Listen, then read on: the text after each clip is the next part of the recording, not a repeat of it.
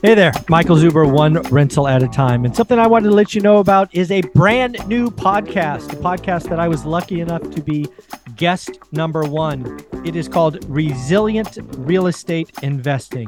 Do me a favor, go check it out. Just in the last couple of weeks, not only has my episode aired, but you heard from a syndicator who spent 8 years in prison. You've heard from a movie theater operator who has had their side hustle produce 20 properties. Future episodes will record around the Roofstock head coach, a college student evaluating properties, and of course, an Army recruiter who discovered private money. Again, do me a favor, check out Resilient Real Estate Investing. On with the show.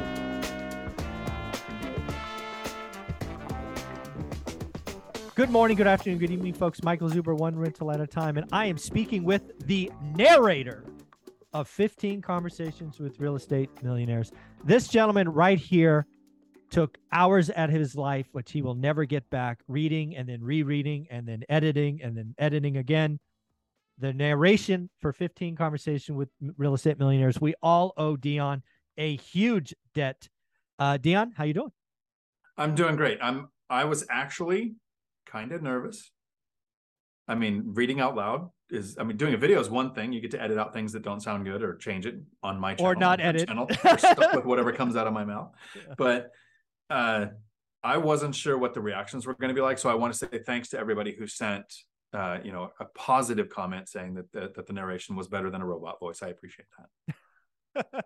I set the bar really low with the first Thank you for that. Thanks, guys. I appreciate that. But again, what I want to talk about here, we did a video on Graham Stephan and Meet Kevin with the Three Amigos. I wanted to dig into Meet Kevin a little bit because, again, he's in this book, right? And people may not know, if you haven't seen the book, I actually don't name the guests because of Meet Kevin, right? I've interviewed lots of amazing people, lots of big names, but I didn't want people to buy the book because the name is there. I didn't want to deal with headaches of potentially lawyers and stuff like that. But his story had to be in there, right? His story of being, working at Jamba Juice, saving his money, living with can you imagine living with your girlfriend in high school with his parents? I could not imagine that, right? Moving across country from Florida to California,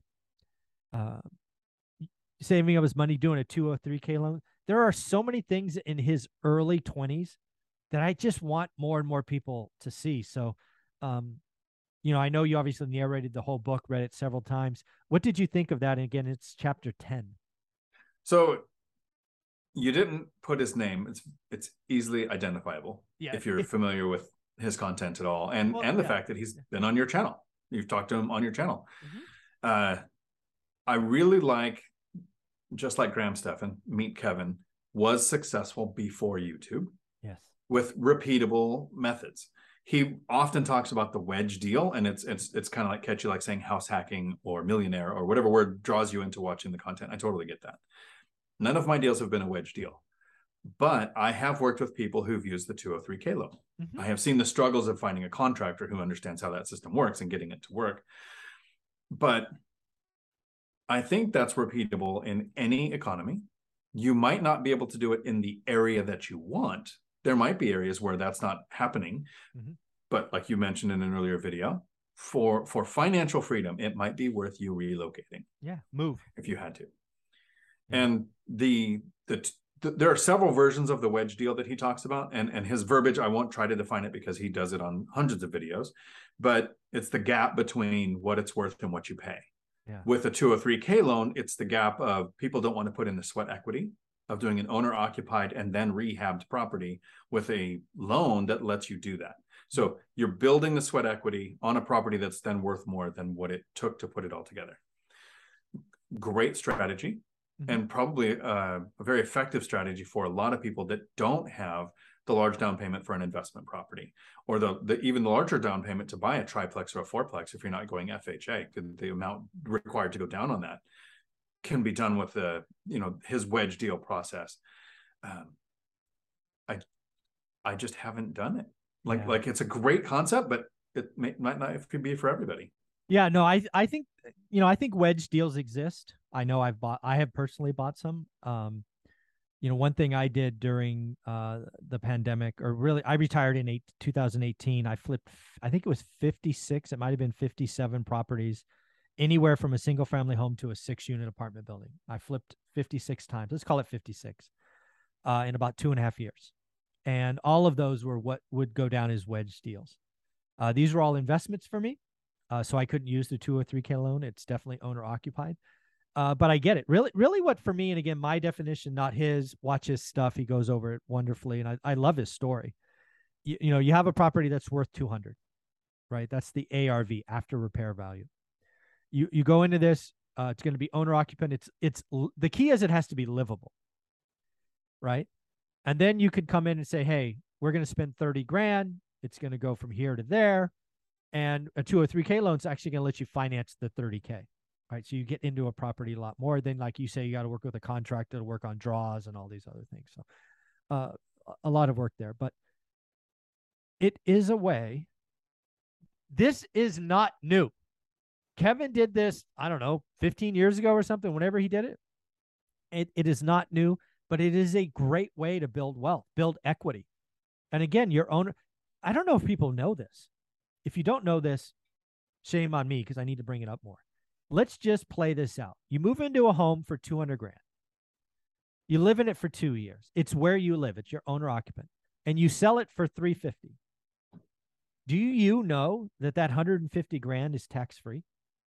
Do people realize that? Mindy Jensen from Bigger Pockets, she's actually the host of the Bigger Pockets Money Show, does this. It's called the Live and Flip, and she's probably on her 5th or 6th one, where she just keeps rolling the money. She doesn't use the 203K loan anymore. I don't know if she did in the beginning to get started, but once you've done this a couple of times, you're generating so much money. The next purchase is just cash. Exactly. Again, there are so many ways. There are so many ways to become a millionaire, right? We did a video earlier about Graham Stephan's mill. You could do the live and flip. Do that 5 times.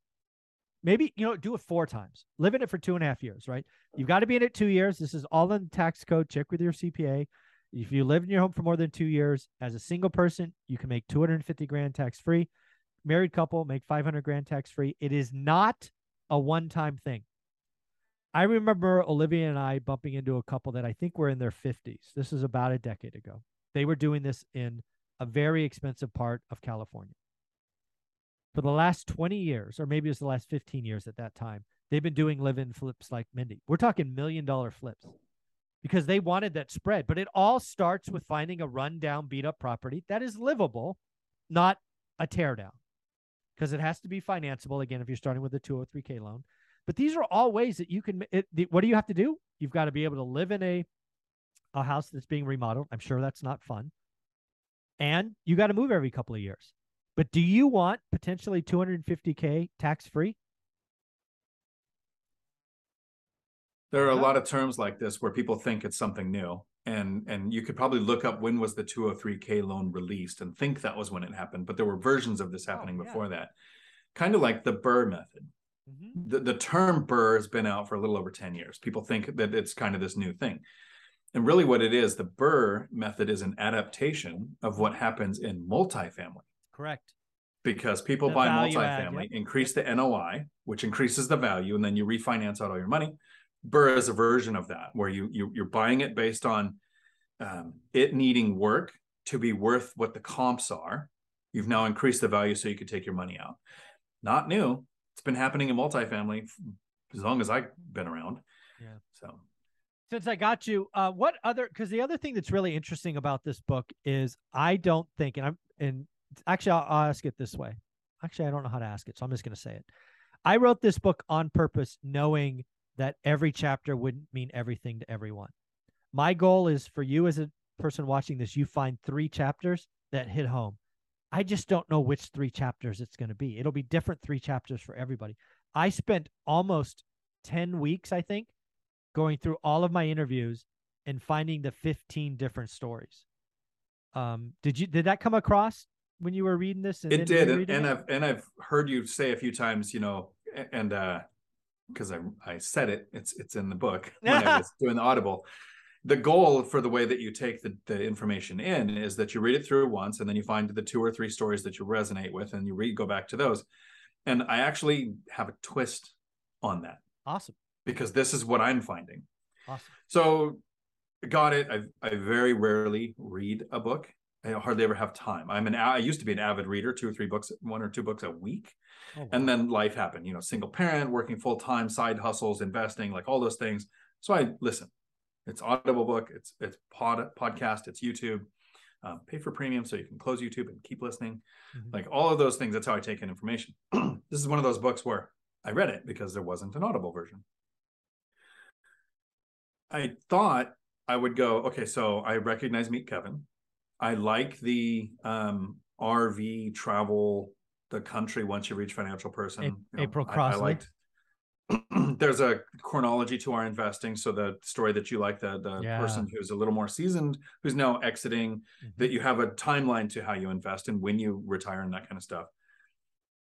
But 2 weeks later, I'm like, who are those people that were like Dave Ramsey, hardcore avid followers, and what twisted it for them to do this? Then that's the chapter. Mm-hmm. So yes, there's a couple that I liked at the beginning, but I think 6 months from now, there's going to be 2 totally different chapters I go back to. I think that was intentional, because everybody will come into their experience with the book where they are today. If you stay around one rental at a time, you will be in a different spot in 2 years. And I do think you will see an evolution. Then there are people that quit their job and went all in, lived on credit cards. It's in there. There are people that live in California and invest out of state. There are a couple people doing Burr. There was a lot of thought that went into the 15 stories that made it to the final edition. So I have a question. Yeah. And you don't edit your videos? No, I don't. So I should ask you off camera. No, go ahead. I don't care. Just okay. So this took probably 4 months of time, right? To put into Audible version. Yeah, probably more than that, because you tried once and then had to throw it all away. Redo it. So that wouldn't happen again. And the goal was you made this book, mm-hmm. and then you did the Audible version with the robot voice. In fairness, I did the book. I tried to read it myself and edit myself. It's not easy. Not happening. Right. The guy that doesn't edit videos, I'm not editing audio, which I tried. Okay, right. And then yes. So I guess we'll leave this up to the people in the comments, because I don't know if I'm almost afraid to ask you, because you might say yes because you're just trying to be nice. I am not that guy. If you want, mm-hmm. if it's possible, I will do an Audible version of this that you can replace the robot voice with. I was actually going to ask you if you could do that. Actually, if you were up to, because I didn't know it was possible. But you could swap I don't care. I don't care if it's possible. If I have to discontinue the other one, see, here's the problem. Again, I don't know how Audible works. There is a possibility that people may have to buy the book again. That's the risk, because I don't know how Audible works. So here was my concern. Okay. It's just like if we do a live on YouTube. Yeah. And I learned this the other day with Millennial Mike, because I was trying to walk him through setting it up so we could do a live together. And it recorded for 3 minutes before we realized we were live. And luckily we didn't say anything bad that we can get sued for. Right. If he edits a live video after it's done, you lose the watch time. You lose any data that YouTube collected, right? You currently have over 1,000. I do. 5-star reviews. I do. So that's why that's the risk, is if I do this and you want to swap it out, you could lose that. Yeah, I mean, absolutely. I think all of that might happen. I don't care. I think if you are willing to put in, let's say it takes you 2 months this time, because this book is smaller, right? The other book, I'm more educated this time too. Right. But if you're willing to give one rental at a time 100 hours of your time, I'm willing to give up. I don't.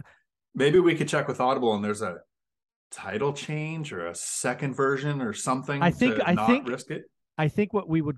I think we would have to publish it as a different version. I think. Okay. That would be less risky. If that's possible, we need to look into how that works. I will ask my guy who published this book.